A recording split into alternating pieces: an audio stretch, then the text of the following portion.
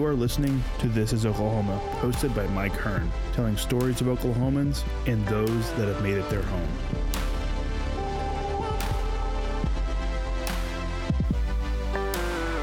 What's up, guys? Welcome back to another episode of This is Oklahoma. Mike Hearn here, your host, back with another episode presented by the Oklahoma Hall of Fame, telling Oklahoma's story through its people since 1927. They've been awesome partners so far, and I can't wait to continue the partnership for the rest of the year. Please go give them a follow at Oklahoma HOF on Instagram and all other social media, and then online www.oklahomahof.com.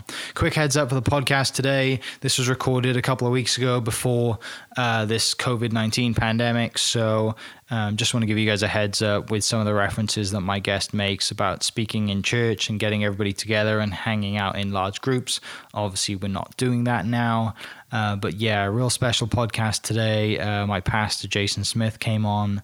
Really good friend of mine, not just a pastor, but someone who's been close to my family, and yeah, just has an awesome friend, and we have a special connection. We play a lot of golf together, which I'm sure you'll learn about in the next couple of minutes, I guess an hour of the podcast. But enjoy today. Great story. Jason's came to Oklahoma City from Oregon, and I won't spoil the rest. You'll get into it. So thanks for listening. We really appreciate it. Our new website is open. So if you want stickers, go to the shop there. That's the best way to support us at www.thisisoklahoma.media. I'll stop selling you things now. Thanks so much for listening. Catch you soon. My guest today is someone who is a really good friend, had a lot of impact on me since I've been in the States. He officiated both of my weddings. Same woman. She's awesome. Shout out to T. And yeah, I mean, we saw him. Me and T came to church on Sunday. I don't really have a huge, I guess, backstory of religion in my family, coming from the UK, and it's not very big. But when I do come to church, it is to hear this man speak. And yesterday was one of those days. So welcome to the podcast, Mr. Jason Smith. Hey, thanks, Mike. I'm so excited to be here, man. It has been a long time trying to figure this out. In some ways, I think I'm hesitant to be interviewed because, like you, I feel like most of my job is getting to know people by asking them questions. Right. So it's kind of odd to be on the other side. Yeah, with the camera in your face and a microphone, and I'm much more comfortable asking questions than I am answering them. Yeah. So, I mean, we met obviously when I came to the States, played golf at SNU. And, you know, you play golf at SNU, and you're the team chaplain, I guess would be the right word for it. You know, always there to support the team, hang out, have a good chat, whatever it is. And then we just since I graduated, just become good friends from that, haven't we? Yeah. But, you know, you're a huge Oregon Ducks fan. Yeah. So, born and raised in Oregon. So before we dive into our friendship, because we could talk about that for hours and hours on end, you know, tell me about like Oregon and how you end up getting from Oregon to SNU. Yeah, so you mentioned coming to church. So I'm a pastor here in Oklahoma City. I'm the associate pastor at Oklahoma City First Church of the Nazarene, where I was an intern my senior year at Southern Nazarene University. So I've been at this church for 18 and a half years, which is pretty rare to have that kind of longevity in one local church as a pastor. But I got here because I grew up in the Church of the Nazarene. The Church of the Nazarene has I think 7 colleges in the USA, Canada, and a handful of them, not all of them, have golf programs. But at the time, in 1998, when I was graduating high school, the best team was from Southern Nazarene University. At the time, they were ranked 3 in NAIA, kind of always went to nationals. Pretty good team, great coach. Coach Holsey was kind of legendary Hall of Famer. And I actually, this is a story how I got to SNU. I wanted to play golf at Point Loma Nazarene University, which is in Pasadena. It's on the beach and it's beautiful. Yeah, it's on the beach. It's right on the beach. I always dreamed about playing year-round golf. Was a pretty good golfer in high school. Won my region twice. Didn't win state as an individual. My team won state my junior year. I was pretty competitive in my area. Yeah. I wasn't a D1 player, but I was good enough to probably play at a D2 school or NAIA school. And I wanted to play for a Nazarene school. So Nazarene kid, wanted to go to Nazarene school, and went on I was supposed to go on a visit to Point Loma for a recruiting visit, but it happened to be Super Bowl weekend in San Diego. And there just was there just was not a hotel room to be bought. So my dad said, hey, we're going to go look at another school just so you can't lock into one school because what if you don't like it? Or what if it's not for you? What if they don't want you? So we went to Oklahoma. Of all places. Yeah, I was like, I do not want to play golf year round in Oklahoma. Yeah. We flew in. I had never seen a place so flat. I mean, I remember when we landed the plane, I was like, what? And there's not even a hill. I mean, It's it was probably just the same so experience flat. that I had Yes, too. Like Wales and exactly. Oregon are probably very close together. Yeah, Like, so very close one. I was kind of blown away by it. I remember I saw gasoline for 68 cents, and I took a picture of it. But my recruiting visit was incredible. Stayed with Damian Mitchell, who I'm still friends with today. Still golf with today once a year on a kind of this big golf outing we call Dad Prom. And Damian was an incredible host. I had so much fun, and Coach Holsey was inspiring and a great recruiter and wanted me on the team, and I just had a great experience. Not even around golf, but just campus life. I loved just how I saw the campus interact with one another, and there was a culture there that really excited me. And then I went to Point Loma on my recruiting visit and was like, oh, if SNU is this good, how good is Point Loma going to be? But the coach at Point Loma really wasn't interested in having me on the team. He didn't really have a lot of scholarship spots left. And all they talked about was the view, the view, the view, the view. And I was like, yeah, I love the beach, but I think that college needs to be more than about just location. Yeah. And so I got home. I was like, man, no question. I'm going to go play golf at SNU. If they want me, I loved the culture, super excited. Signed my letter of intent, pictures in the paper. I came from a really small town called Ontario, Oregon, which is about 10,000 people or so. Signed my letter of intent, super pumped to go. Yeah. And the next week, the week after I signed my letter of intent, I got a notice from Point Loma that I'd received a full ride scholarship. Oh, you're kidding for me. all 4 years. See, I didn't know that. I cared much more about golf, but I was Yeah. valedictorian of my high school. I had a bunch of service hours, had pretty good scores on some of those tests. And I remember getting it and having to check no. Like, no, I'm not accepting a full ride scholarship. To the beach, basically. To the beach, yes. And I was like, what have I done? And I remember, like, that moment of just like, oh, this fork in the road. Like, Right. I was either going to go to Oklahoma or California. My whole life I wanted to go to California to play golf. And now I'm going here. So there was a moment of like, Right.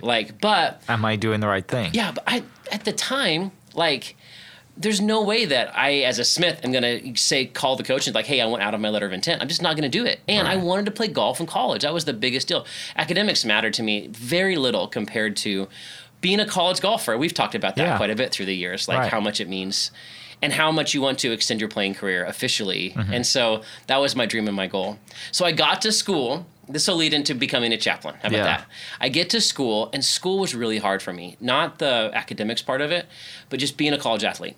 For golfers especially, when you hit school, like you're already in qualifying week 1. In fact, practice at SNU, first day you're going to qualify. Yeah. You tee it up. I've been at the first day qualifying the last 8 years out at Hefner North, where you have those guys hit the ball off the tee, and they are maybe the most nervous they've ever been. I don't care if you've been in a state championship match play, state match play. When you're qualifying in front of your peers, your teammates on the first tee, it's so nerve-wracking for everybody. I love it. I want to be there. Give me that moment. So I was really, really nervous to play golf. And I was shooting scores I hadn't shot since I was 16. Playing with SNU legends like Chris Jones and Jason Wood and Dave Gilbert and Tim Euler and Derek Taylor, playing with all those guys. And here I was, just super small kid, From trying way to out of compete. town. Yeah, trying to compete. I knew no one in town. I knew nobody.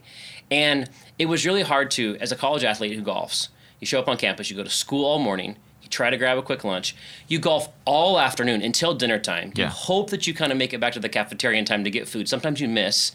And then you're trying to figure out, okay, what do I do about relationships? What do I do about friendships? What do I do about dorm life? What do I do about homework? And so you've got all of those things in the evening, and I was someone who cared about grades and cared about the academic scholarship that I'd received as well.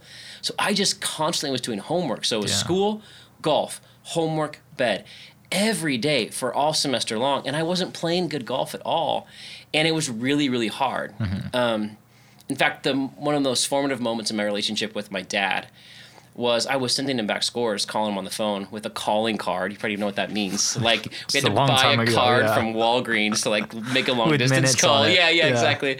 And I was calling my mom and dad, but I was telling my dad, And I would tell him, I shot this today, and the score was never what I'd hoped it would be.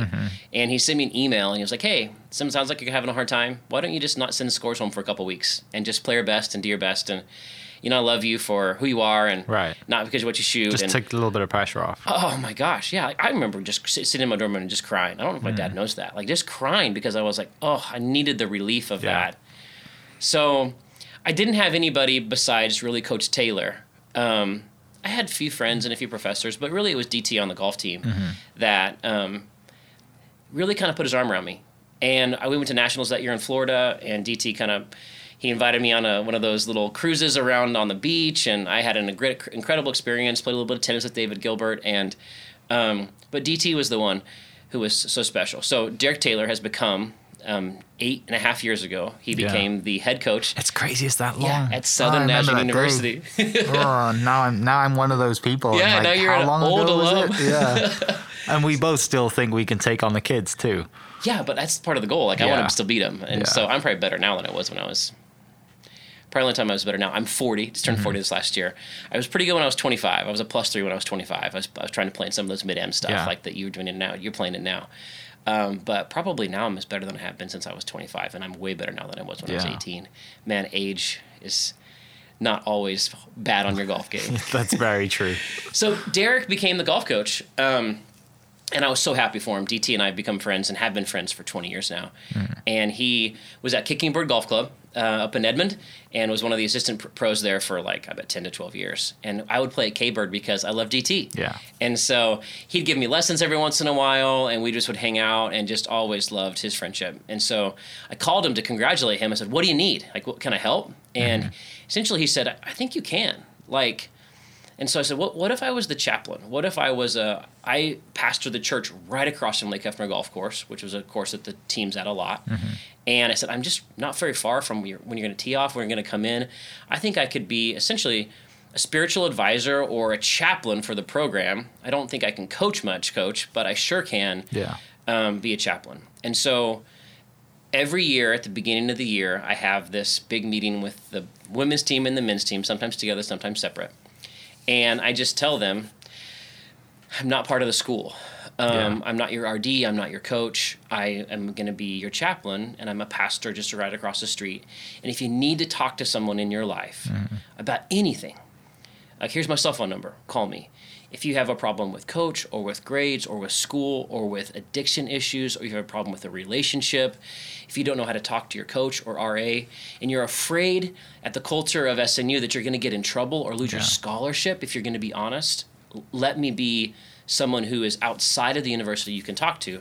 And at 16 semesters, there hasn't been a semester that someone hasn't sent me a text or sent me a phone call and said, hey, can we talk? And it is one of the greatest joys of my life. Obviously, I'm a full-time pastor and a full-time dad and a full-time spouse, but one of my favorite things in all of life is being the chaplain for the SNU men's and women's golf teams. Yeah. So, and what it's led to is some of the friendships that we've had. Right. And I would say that your friendship has been one that has made, all of the hours and worry and prayer we're really close. I mean, we talk, I don't say every day, but almost every day that we're having conversation, and that's led to just me essentially just being there.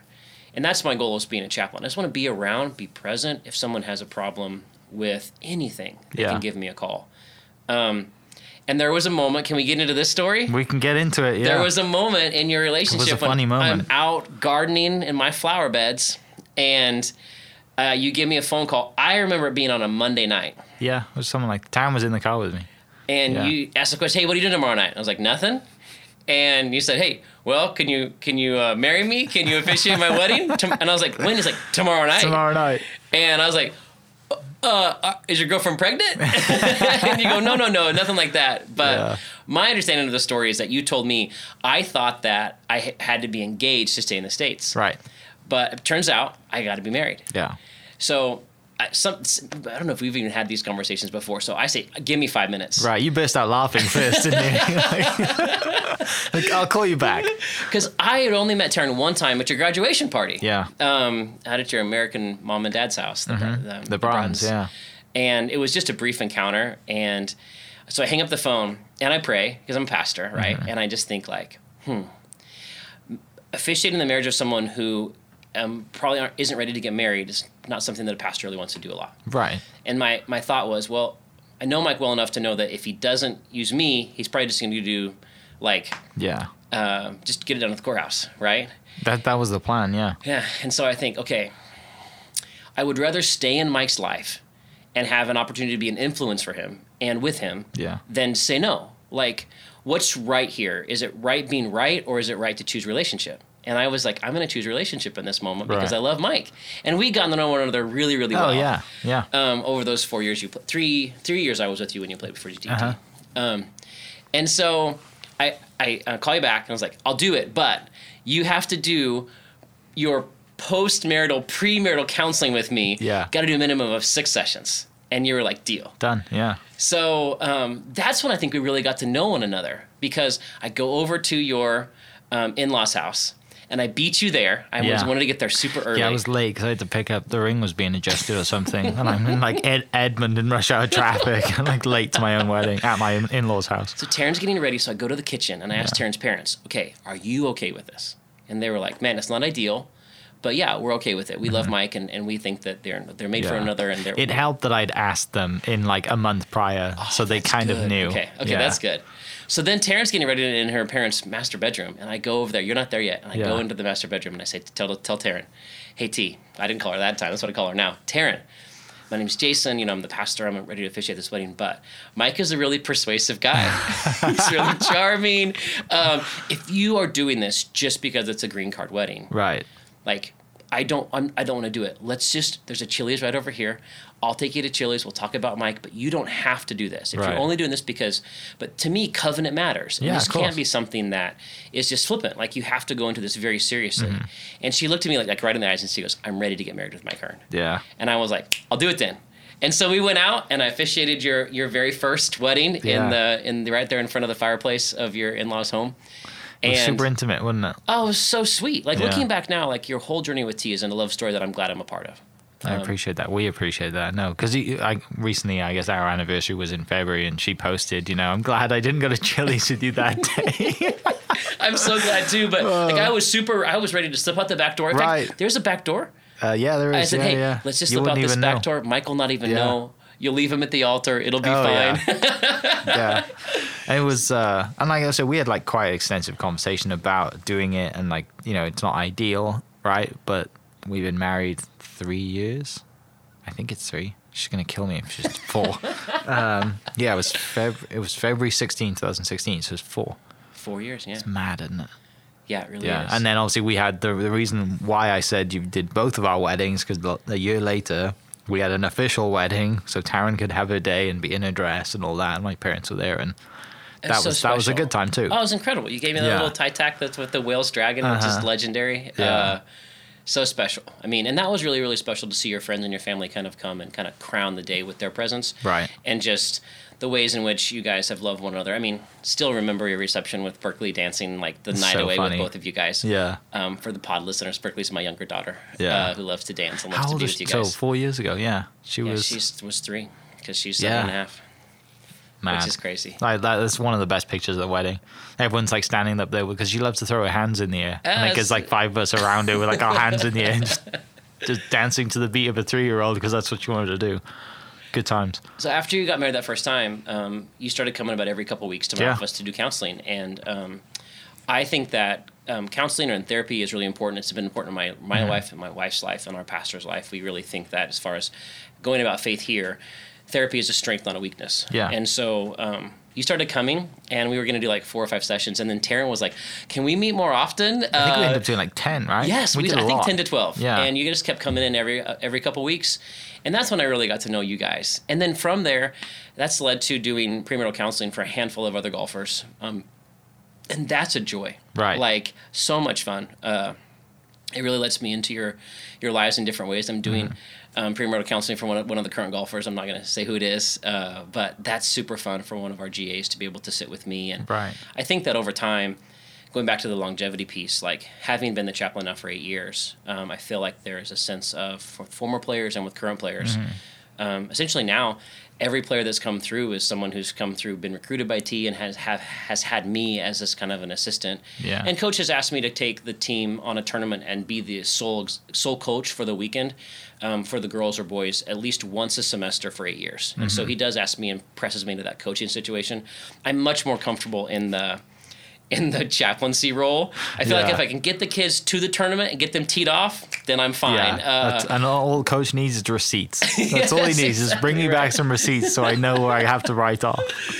I enjoy those moments, but I would say I am way more nervous coaching than I am as a chaplain. I hate coaching. It's so hard. Yeah. And my self-esteem rises and falls with what these 18-year-old players shoot on the golf course. Which, as a coach, you're like, that's not what I should be doing. No, this is not what I want to be doing. So I have to call coach every once in a while and just tell him, hey, just as a reminder, you can't let your self-worth or your esteem be tied to what 18-year-olds are shooting on the golf course.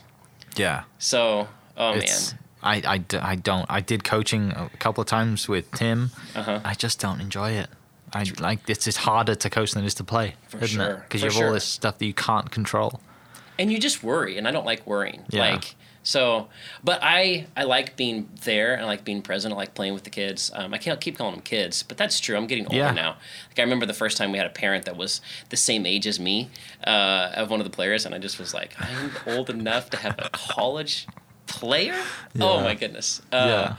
And then just to keep talking about our friendship in some ways, last summer, one of my highlights of my relationship with you is that my daughter, who is 12, she was 11 at the time, pretty good little golfer, very good for her age. And beautiful swing, and getting into that age where she's trying to figure out, like, is she going to love golf? Is she not going to love golf? But I wanted to put her in an opportunity to play in a tournament. But she turned 12, and that's when it bumped up to 18 holes. That's a lot for a kid. Oh, my goodness. Well, and it's like 6 hours of golf, too, in the middle of the summer. So we're at a point in our relationship where we're going together. I love moments with her, but I wonder if 6 hours with her dad was the best thing. Yeah. And I told her, and we've been out to the house a bunch of times through the years, and you've had us over to your house for dinner many times. And I mentioned to her, hey, this 18-hole golf tournament's coming. We're only going to make you play 9 holes of it. If you want to quit after 9, you can quit. But the catch would be, like, the bonus would be if you wanted to caddy, Mike's offered to caddy for you for 18 holes for a 12-year-old girl in the middle of the summer for her first 18-hole tournament. I mean, I can't believe you said yes. Well, and also I just kept reminding her of what you said she'd get at the end of it too. Was like a game. What was it? A game or it was a game console, for like that? She'd saved up a bunch of money. That's for right. She never spends a dime. Like, if she earns money for a chore or a gift card or a birthday party, Christmas, she's kept it all. Yeah. And she started saving for a Nintendo Switch. And so we told her I would buy her a Nintendo Switch game if she finished 18 holes with my caddying for her. So she gets to 9 and she was dragging. But what did you say? I said we're halfway there. We got 9 to go. It's just we literally counted down. We said 8, 7. We got 6 left. And that made it go much faster. So you've got this 27-year-old guy caddying for a 12-year-old girl, and you're not an uncle. You're not you're not my brother. But you are a friend who's become like a brother in so many ways, and somebody that my little girl's going to trust to be with her for 6 hours and help her around the course. And it was just, like, to me, a magnificent moment. So we went to a Thunder game, what was this, a couple weeks ago? Yeah. And I'm sitting around, and she's like, hey, what are you doing tonight? I was like, I'm going to a Thunder game. She's like, oh, that's what you need a babysitter for? I was like, yeah. She's like, who are you going with? And I was like, oh, I'm going with Mike and Taryn. I guess T came along with us. And Mike and Taryn, she goes, oh, well, tell Mike I said hi. And I just busted out laughing. I was just like, that's a very teenagerous thing to share. Like, and then it was a sweet moment. She goes, it was just me and you. She goes, that's right, because Katie couldn't go. That's right. She goes, so is Terrence home with the kids? And I just, like, busted out laughing. I was like, why do you say that? You mean the dogs? And she's like, yeah. I was like, well, when they came to church, they signed in on the friendship folder. They signed in the names of their dogs and their ages. Yeah. And I busted out laughing because it was just a familiarity with you and a friendship with you that my 12-year-old has. Yeah. That was so special. So the investment that I've made in you has been one of the greatest of my life, and the way that you've given back. She did good that day too, really good. Because there was a couple of times it's over, it's like 95 to 100 degrees. You're out there for over 5 hours, and there's not much shade on the golf course, and you're just like, it's so hard sometimes where you're hitting it literally 10 feet at a time. Yeah. And and I haven't coached her, right? So I don't know what her kind of like cues are to, hey, you need to do this, you need to move the ball back. And I'm just like, that was kind of, for a few holes, that was a little bit like, okay, like that was mentally on her pretty tough. Yeah. And then you started to get a few balls in the air, and then, she's like crushes, because she's very good hitting off the tee. She hit 2 or 3 drives, and like this smile comes up, right? And then we get to 9, and then we saw you guys after 9, and yeah, the smile as well after walking off 18. She's like, I get to get that game now. And she was gone, right? I was like, all right, see you later. She was gone. It was so funny. One of the things about being around women golfers in college for 8 years now is that I just want my daughter to be able to do it on her own. Yeah. Like, so I showed up to watch 9 and 10 and then 18. Mm-hmm. And I just was like, you know what?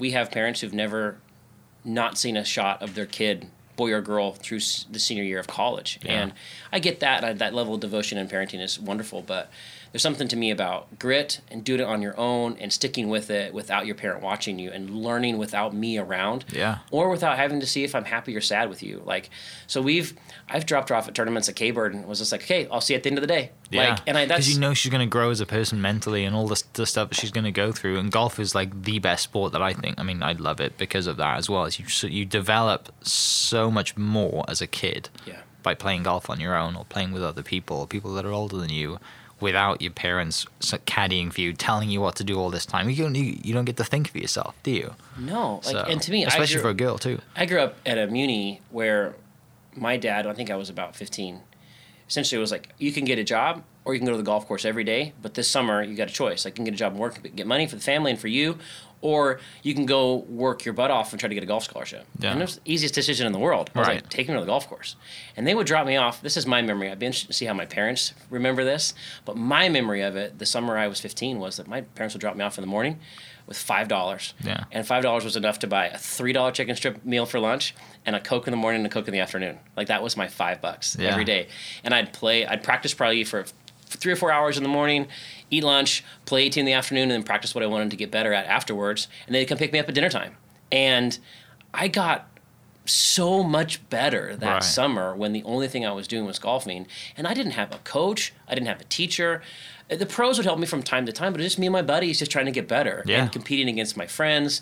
And I look back and I see some of the parenting that I see today, which is like constant coaching, constant teaching, helicopter parenting, a dad looking at the range, helping their daughter with every swing, videoing every swing. And I'm just like, okay, I don't want that for my kid.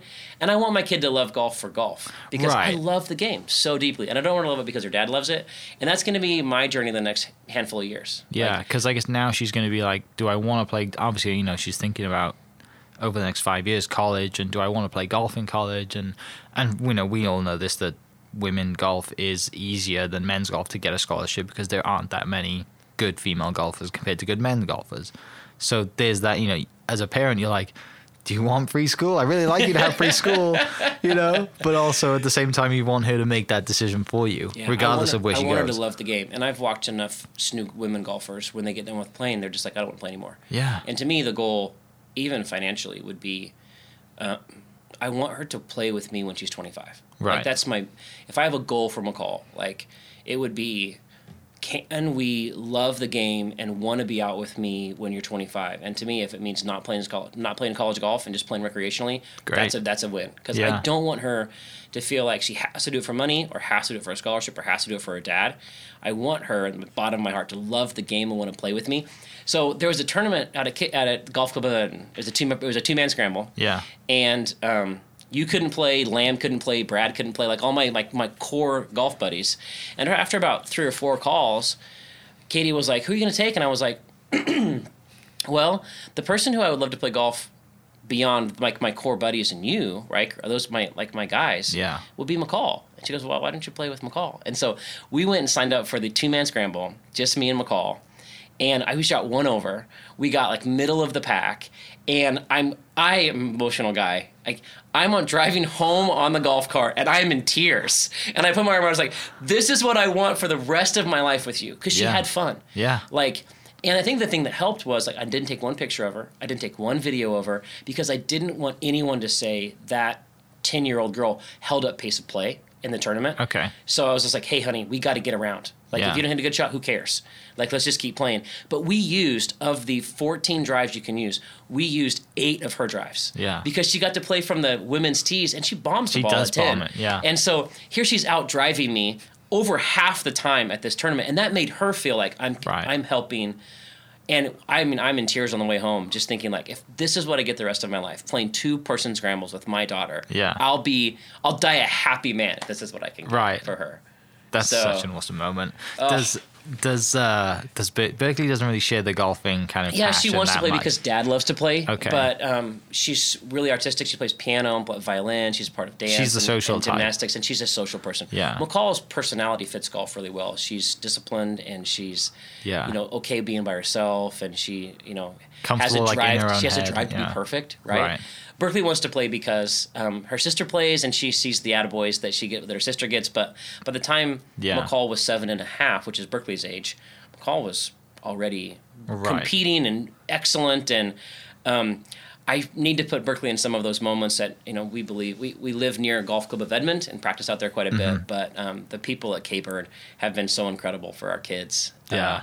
Brian Sorensen's the head pro out there and just knows both of my girls' names and been so great. But through the years, Sydney Cox has been exceptional with McCall. Terry Wiles has been incredible. Jeff Klockenbach, I think is how you pronounce his last name, has been great up there. Jeff's not up there anymore, but Terry has been an incredible coach for McCall. And I need to put McCall and Berkeley into some of those situations. Yeah. My younger daughter, to see if she would thrive.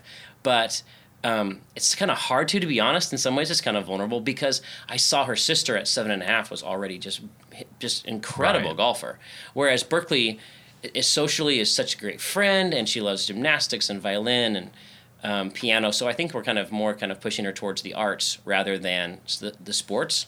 McCall could really do anything hand-eye coordination and be successful at it. So we'll see what she chooses as she grows up. I'm excited to see that too, to see how I think the way that I've seen like just kids in the past and brothers and siblings in the past, you always get one that has to really work hard at it, and then you usually get one who's just a complete natural but doesn't enjoy it that much, but they're just naturally good at it. Yeah. So then they have that natural competition because the one who really works hard for it, the first time she gets beaten by someone who doesn't really, it's like, oh, it's golf, it's no big deal. Like that would be fun to see them like, and if it goes down that route, because I can see Berkeley being naturally good at it and just having so much fun. Yeah. Because she's not a perfectionist like her sister. Her sister Right. doesn't have the fun that I want her to have because she wants to be perfect. Yeah. And there's something about that competitive drive that makes me be like, oh man, you could be elite. Yeah. Because you so deeply care about it. Yeah. I knew we would talk about golf. Oh, you have to.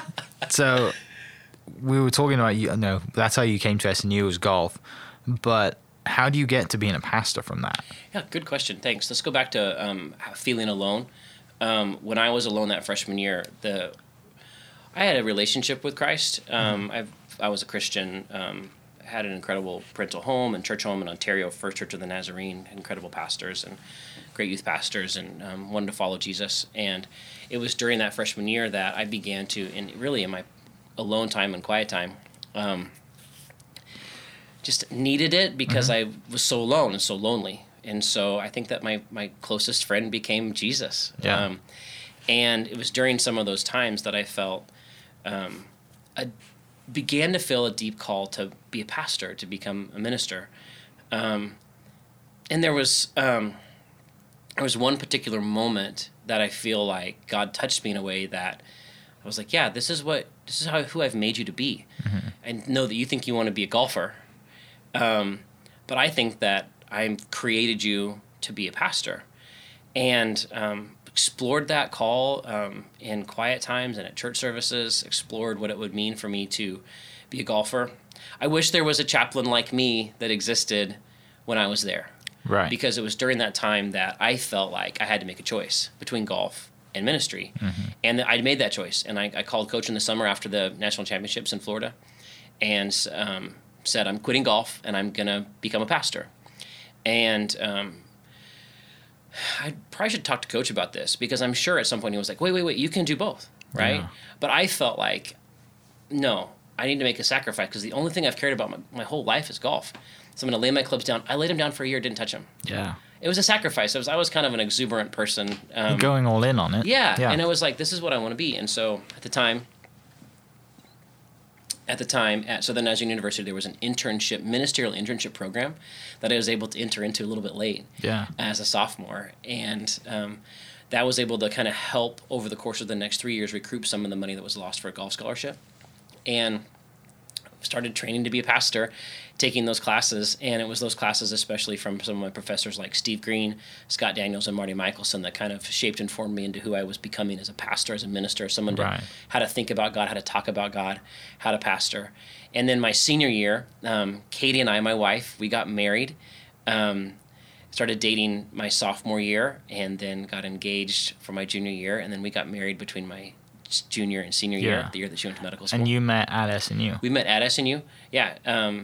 She was at the time dating one of my friends, and we just were able to, I think because of that, enter into a pretty close friendship and relationship, and just loved her. Just thought she was the neatest person to talk to, and she was so fun and spunky and beautiful, and I just thought, this girl's amazing. And this will date Katie and I. She started not hanging out with him as much, and they broke up over a summer. We started writing letters, like actual snail mail letters back and forth that summer. And then when she came to school, we both came back to school. I went home to Oregon. When we both came back to school, we kind of started dating that year, that fall. And then 1 year dating, 1 year of engagement, and then we got married. And then she went off to medical school. She was in medical school the first year that we were married. So we got married and she went to med school. I remember the moment she got accepted into medical school. I can remember right where we were. She kind of ran across campus right in front of Stone Park dorm, and I lifted her up and was super pumped and gave her a big hug. And she got into med school. That was her dream, to be a physician, and now she's been a doctor. She's a physician down at OU Medical Center as an OBGYN, and she's the section chief of the OBs in the hospital, and she's also the assistant dean of medical student affairs at the University of Oklahoma Medical School. So, and wasn't that first female, right? There was quite a big deal about that. I'm just so proud of her. Yeah, like she's from my understanding, would be the youngest dean on campus, and therefore the youngest female dean. She probably won't me to fact check this, but I don't care. I'm so proud of her. Like she's incredible and really means a lot to the campus, and she cares about women's health deeply, and now she gets a chance to work with she does a lot of some of the similar things that I do. She works with young physicians. She works with residents and medical students. She kind of organizes the physicians. She's going to be the one who I think does a great job of being both compassionate and in charge. And so she's going to be able to, in this new role as the assistant dean for student affairs for the medical school, and on the campus of OU Medical School in Oklahoma City, there are 520 medical students, so 160 in each class. And she would be, in some ways, the role that I play for young pastors, and I play at our church, to be an advocate, to be someone to listen to, someone to have conversations with, someone to explore their future. She gets to do that with some of the medical students, which is really cool. That's fun. You can bounce that stuff back between each other. The similar experiences that you have. Yes. Recently, I have had a particular great experience with a young golfer. And I've gone to her and I said, okay, how would you handle this if this was a medical student? Right. And that was super helpful for her to be able to help me in a situation that I had not been in before. And she was like, well, this is what we would do. And I was like, oh, that's great. And of course, I mean, my wife is brilliant and so smart and doing it on a much larger scale than I am. So we fell in love, got married in the process of me trying to figure out my call in ministry. Yeah. And then we got married. And then I started here at OKC First Church as an intern for my senior year. Under the ministry of Dr. Steve Green, who was our pastor at the time, and I wasn't he a professor at SNU? Yes, he was full time at SNU and full time here. Yeah, so he did that for many years, and then after the first 6 years of me being together with him, I think that in some ways he was like, I can't do both of these things and do them both well. One of the ways I think he was able to do that was because he hired me to be his partner in ministry to do a lot of the homebound care, all of our care to the people who are having surgeries, people who are sick. And that was my job for those first 3 years after I was an intern. I just came on. I was his graduate assistant at the school to get my master's degree. And essentially he was like, because I'm teaching full time, I can't take on the role of pastor with pastoral care. So you're going to do that. And so for the first few years, that's all I did. And I loved it. I didn't know what I was doing, but I wanted to work for him. I wanted to work here. And when he offered me the position, and we in the Church of the Nazarene, we don't say we offer them a job. We extend a call. Hey, would you be willing to move into this role as pastor? And I said yes. I got paid $10,000 a year for those first 2 years finishing my master's degree.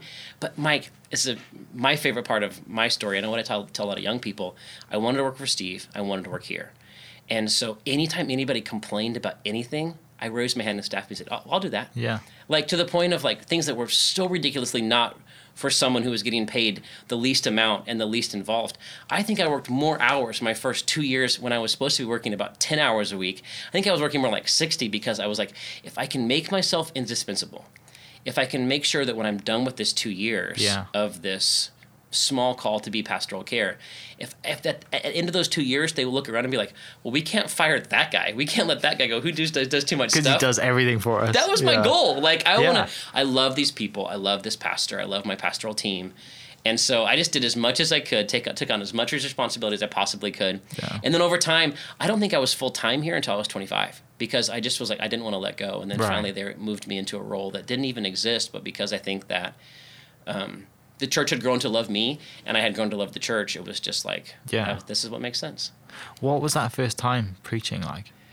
I preached on Jonah on a Sunday night. I wore a blue and red tie. I'm 21 years old. Mike, I'm 40. I remember everything about it. Yeah. I read my sermon.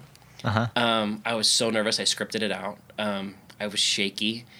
At our church in particular, a lot of our mentors and a lot of our pastors and a lot of our professors come. So like our senior pastor, John Middendorf, who I love and adore, and we've been really, really close for these 18 and a half years, he looks out and he sees his major theological teacher in Steve Green. He sees his Old Testament professor in Dr. Bratcher and his New Testament professor in Dr. Tashtian. Yeah. So he's preaching to the people that taught. Yes, but he's so good about, if it's a New Testament passage, he'll sit down with Dr. Tashtian and say, hey, tell me what you're hearing about this. And he's taught me that he's not just up there trying to impress them. He's a collaborator with them. So even in my passage this week when I preached, I reached out to my Old Testament professor, Marty Michelson, and said, hey, what are you hearing about this passage? I reached out to Dr. Tashtian, and he helped me through the New Testament passage. And then I called Steve Green, my mentor, and said, hey, what do you hear? What are you hearing from this passage? And then you read and you listen to podcasts and you read books and you sit and pray and you kind of collaborate it all. But that first sermon was from Jonah, and it was actually Jonah 2, the psalm, and the kind of the song in the middle of Jonah. Jonah's a little book of 4 chapters. It's a beautiful story. Actually, one of my favorites in all of Scripture. And I just remember getting done and just being like, first off, most people in our tradition don't hear sermons read to them. Right. But I was so afraid to make a mistake. I didn't want to say a wrong word. Does that make sense? Yeah.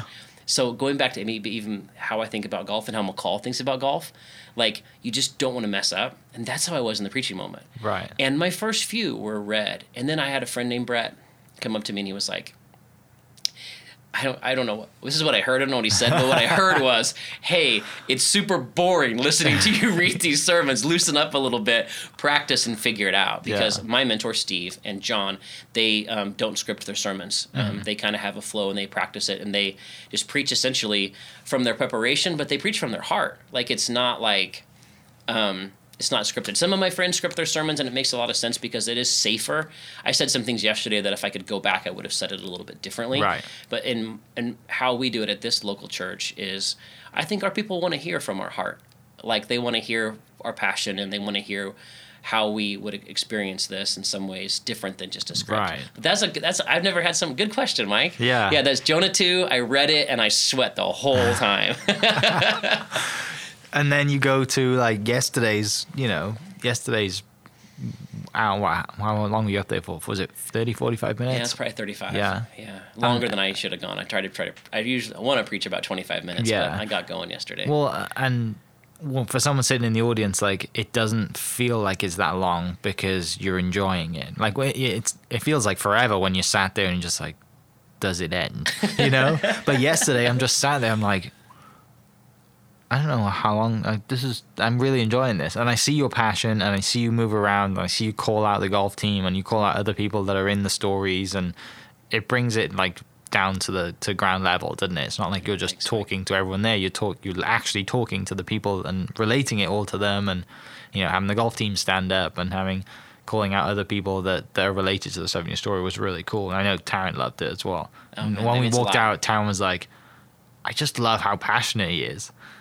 And I know it. I've seen you speak a bunch of times, and Taryn's like, starting to well, we've known each other for a long time now, but she hasn't seen you speak as much as I have, Yeah. or been around the golf team, and I know how passionate you are talking about golf, and you're equally as passionate on stage, right? Which is pretty awesome. But that whole process of you learning to become that passionate and be very free on stage from that moment of just reading Jonah from a script, like word for word. Yeah.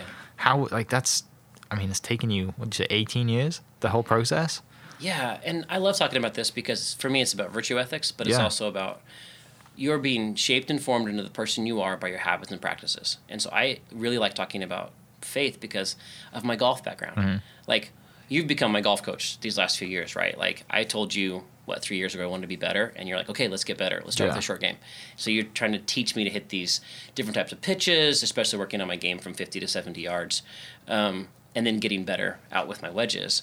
And for me, and you're an elite golfer, you don't talk about on the pod as much of how an elite of a Right. golfer you are. I need to play a lot more. You're an elite. I mean, you won the U.S.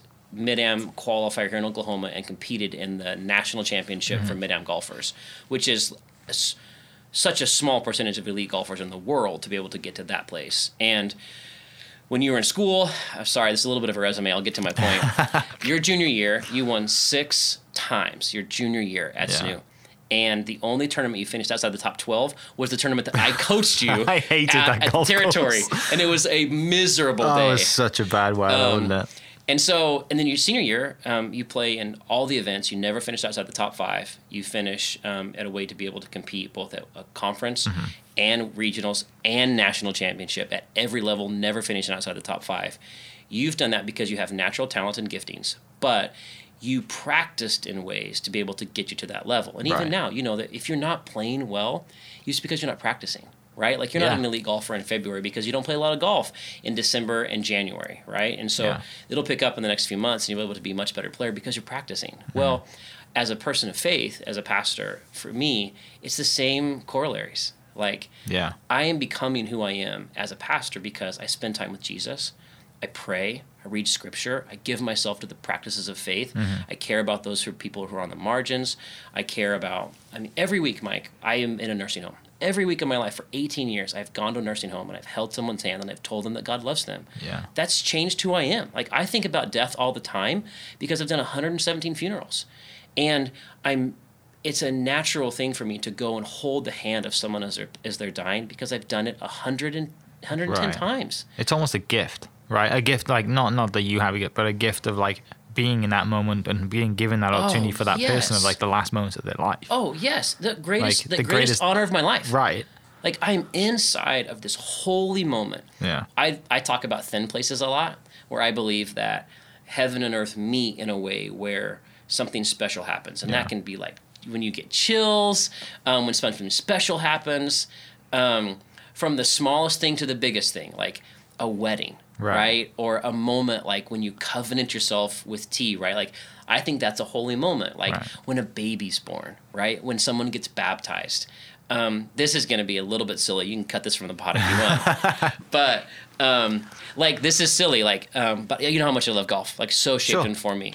So, like, when Tiger chips in on 16 at Everyone the knows where they Masters, are. Yeah. like, you Where they know where were. you are. Yeah. But you know how it looks. You know how it feels. You know that last rotation when the Nike logo Yeah, it's- sits there for like a second Yeah. and it falls into the cup and everyone goes crazy and everybody. And you know exactly what the commentator's saying. Yes, you just like, Yeah. that's a holy moment. Like, there's a chill moment, right? Like, Right. pastors get invited into the best and worst moments of every person's life in the congregation.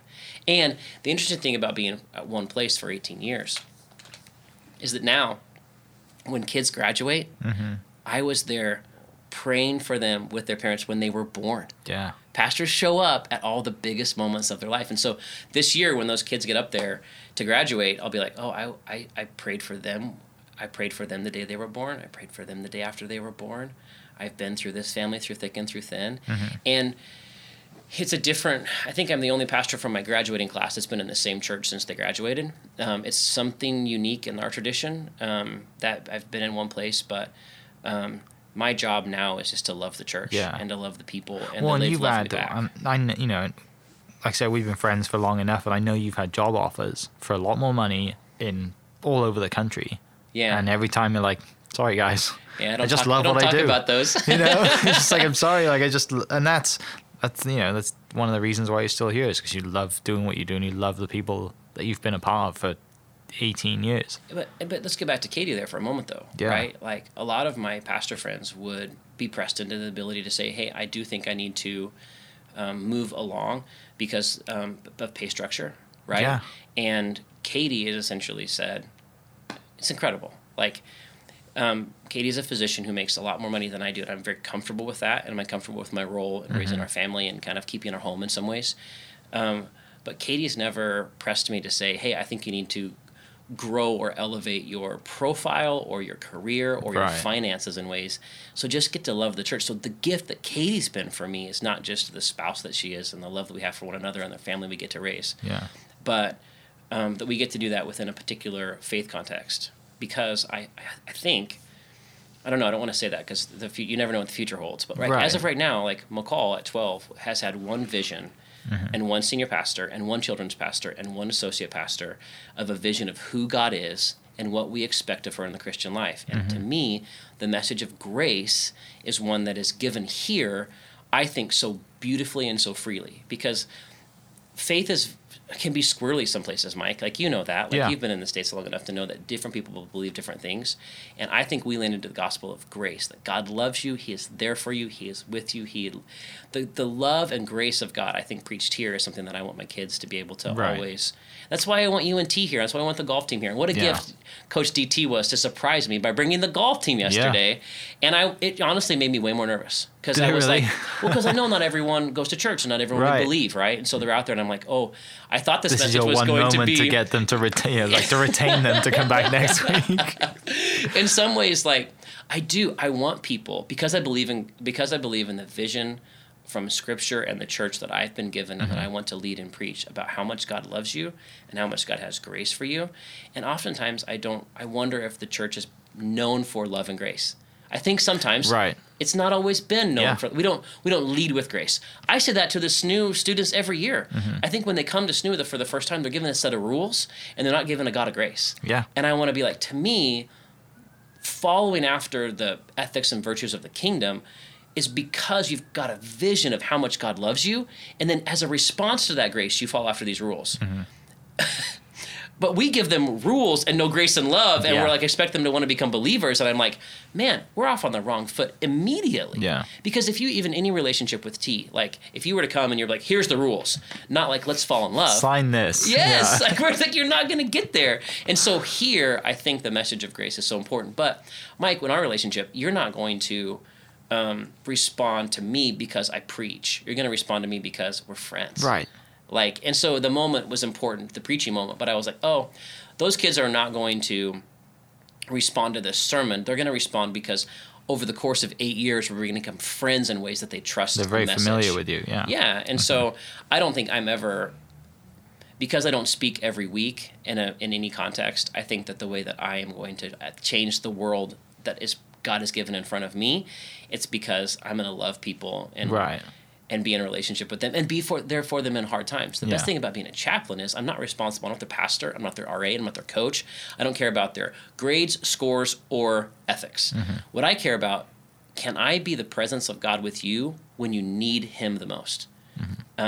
And that to me is the best part of being a chaplain, is like I get to be there. So we've talked a long time. I forgot your initial question. Well, I think just from preaching on stage, I know you don't do it very often, but at the same time, I think you have more of an impact by not doing it very often, because every day you get to go sit with someone who maybe has cancer, or you get to sit with a college kid who doesn't know where their life's going, and they're 18 years old and they're like, think they should have it figured all out. You have that more of an intimate connection with all these people rather than standing in front of 200-300 people on a Sunday for 45 minutes. Like, it's more connection in this, and that's why we've been really good friends and continue to be friends. And that's why when you do text me like on a Friday, hey, I'm speaking Sunday, then whatever I have Sunday is now coming to see you speak. And I text Tara, I was like, we don't have anything Sunday, do we? It's like, by the way, we do now. We're going to watch, so she knows as well. That's beautiful. Yeah. I'm really grateful for that in those relationships. Yeah, like essentially, my job's different than anybody that I know. Like, I don't keep office hours here, like doing paperwork. Right. Like my job is going from home to nursing home to nursing home to lunch to coffee. And most of them are people who are, you don't call your pastor when you're like, everything's great and you have extra money to give to the church. Like that's one of my favorite jokes from Jeremy Lamb. He's like, he'll slide up to me like, hey, pastor, everything's going great. Here's an extra 10 grand. Like, and then he'll just laugh and he'll be like, no one does that. Like they're like, hey, lost my job. Hey, life's hard. Hey, marriage is hard. Hey, I'm going to lose my life to cancer. Yeah.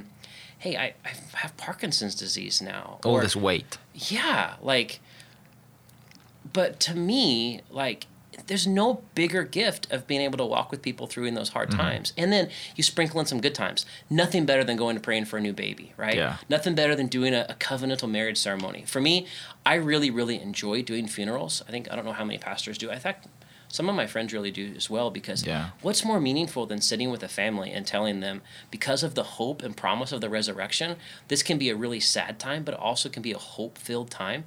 And sitting with them as they have the time to process God's presence in their life in different ways. Recently we had a young man in his 50s pass away here, and the church has been really impacted by it because he impacted everybody. He was one of our most incredible members. And I said yesterday in the service as it started, if you've had a baby in this church the last 15 years, it's been rocked in the nursery by this man. Yeah. And he's impacted everybody, even if he didn't know he was impacting them. And that's another thing, going back to the longevity thing. The biggest gift to me has been, I love the church. And they've watched me grow up. That was here when I was 21 years old. Right? And now I'm 40. And I think some of them still think of me as a kid. But in some ways, I still am a kid. Like, I've got a long way to learn, a long way to go. And going back to golf and habits and practices, like getting from the Jonah sermon to yesterday has been holding hand after practicing. And I teach a Sunday school class every Sunday. I teach a Wednesday night Bible study every Wednesday. My pastor told me 10 years ago, like, you'll find your voice, which I think that's something that he said to a lot of people is like, you're not sure what you're going to say, so you script it out. But over time, God will give you a passion for what he wants you to have a passion for.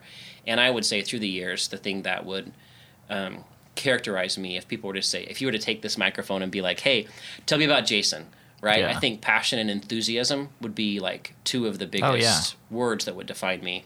Beyond, I don't know what the other one would be. Maybe compassion, like, because people having seen me been in nursing homes so much, and I'm really comfortable in nursing homes. I can walk in a nursing home and feel like I'm at home, and walk to the right room and hold someone's hand and just love that moment. Like, and in some ways now, after these many years, like the people who are homebound now, I usually have had a relationship with them for a long time.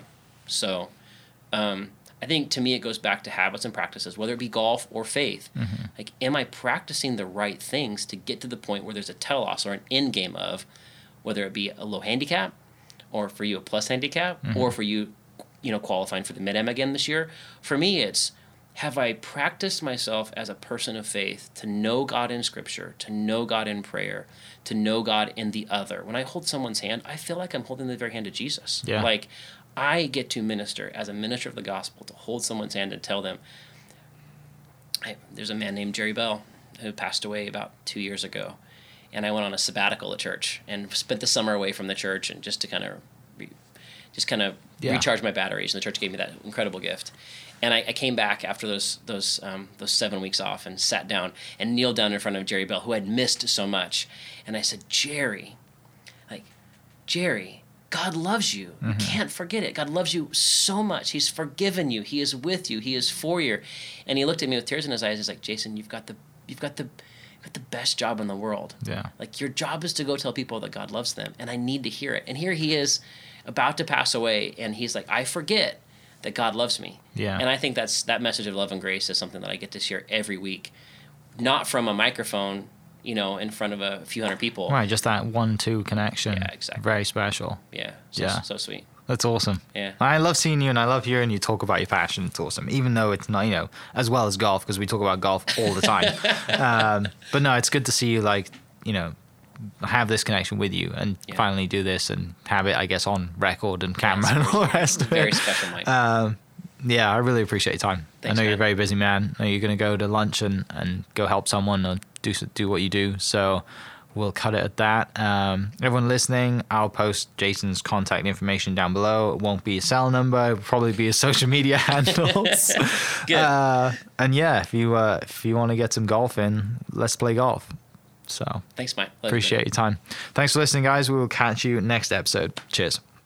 This podcast was presented by the Oklahoma Hall of Fame, who've been telling Oklahoma's story through its people since 1927. Follow them online at oklahomahof.com and definitely on Instagram at oklahomahof.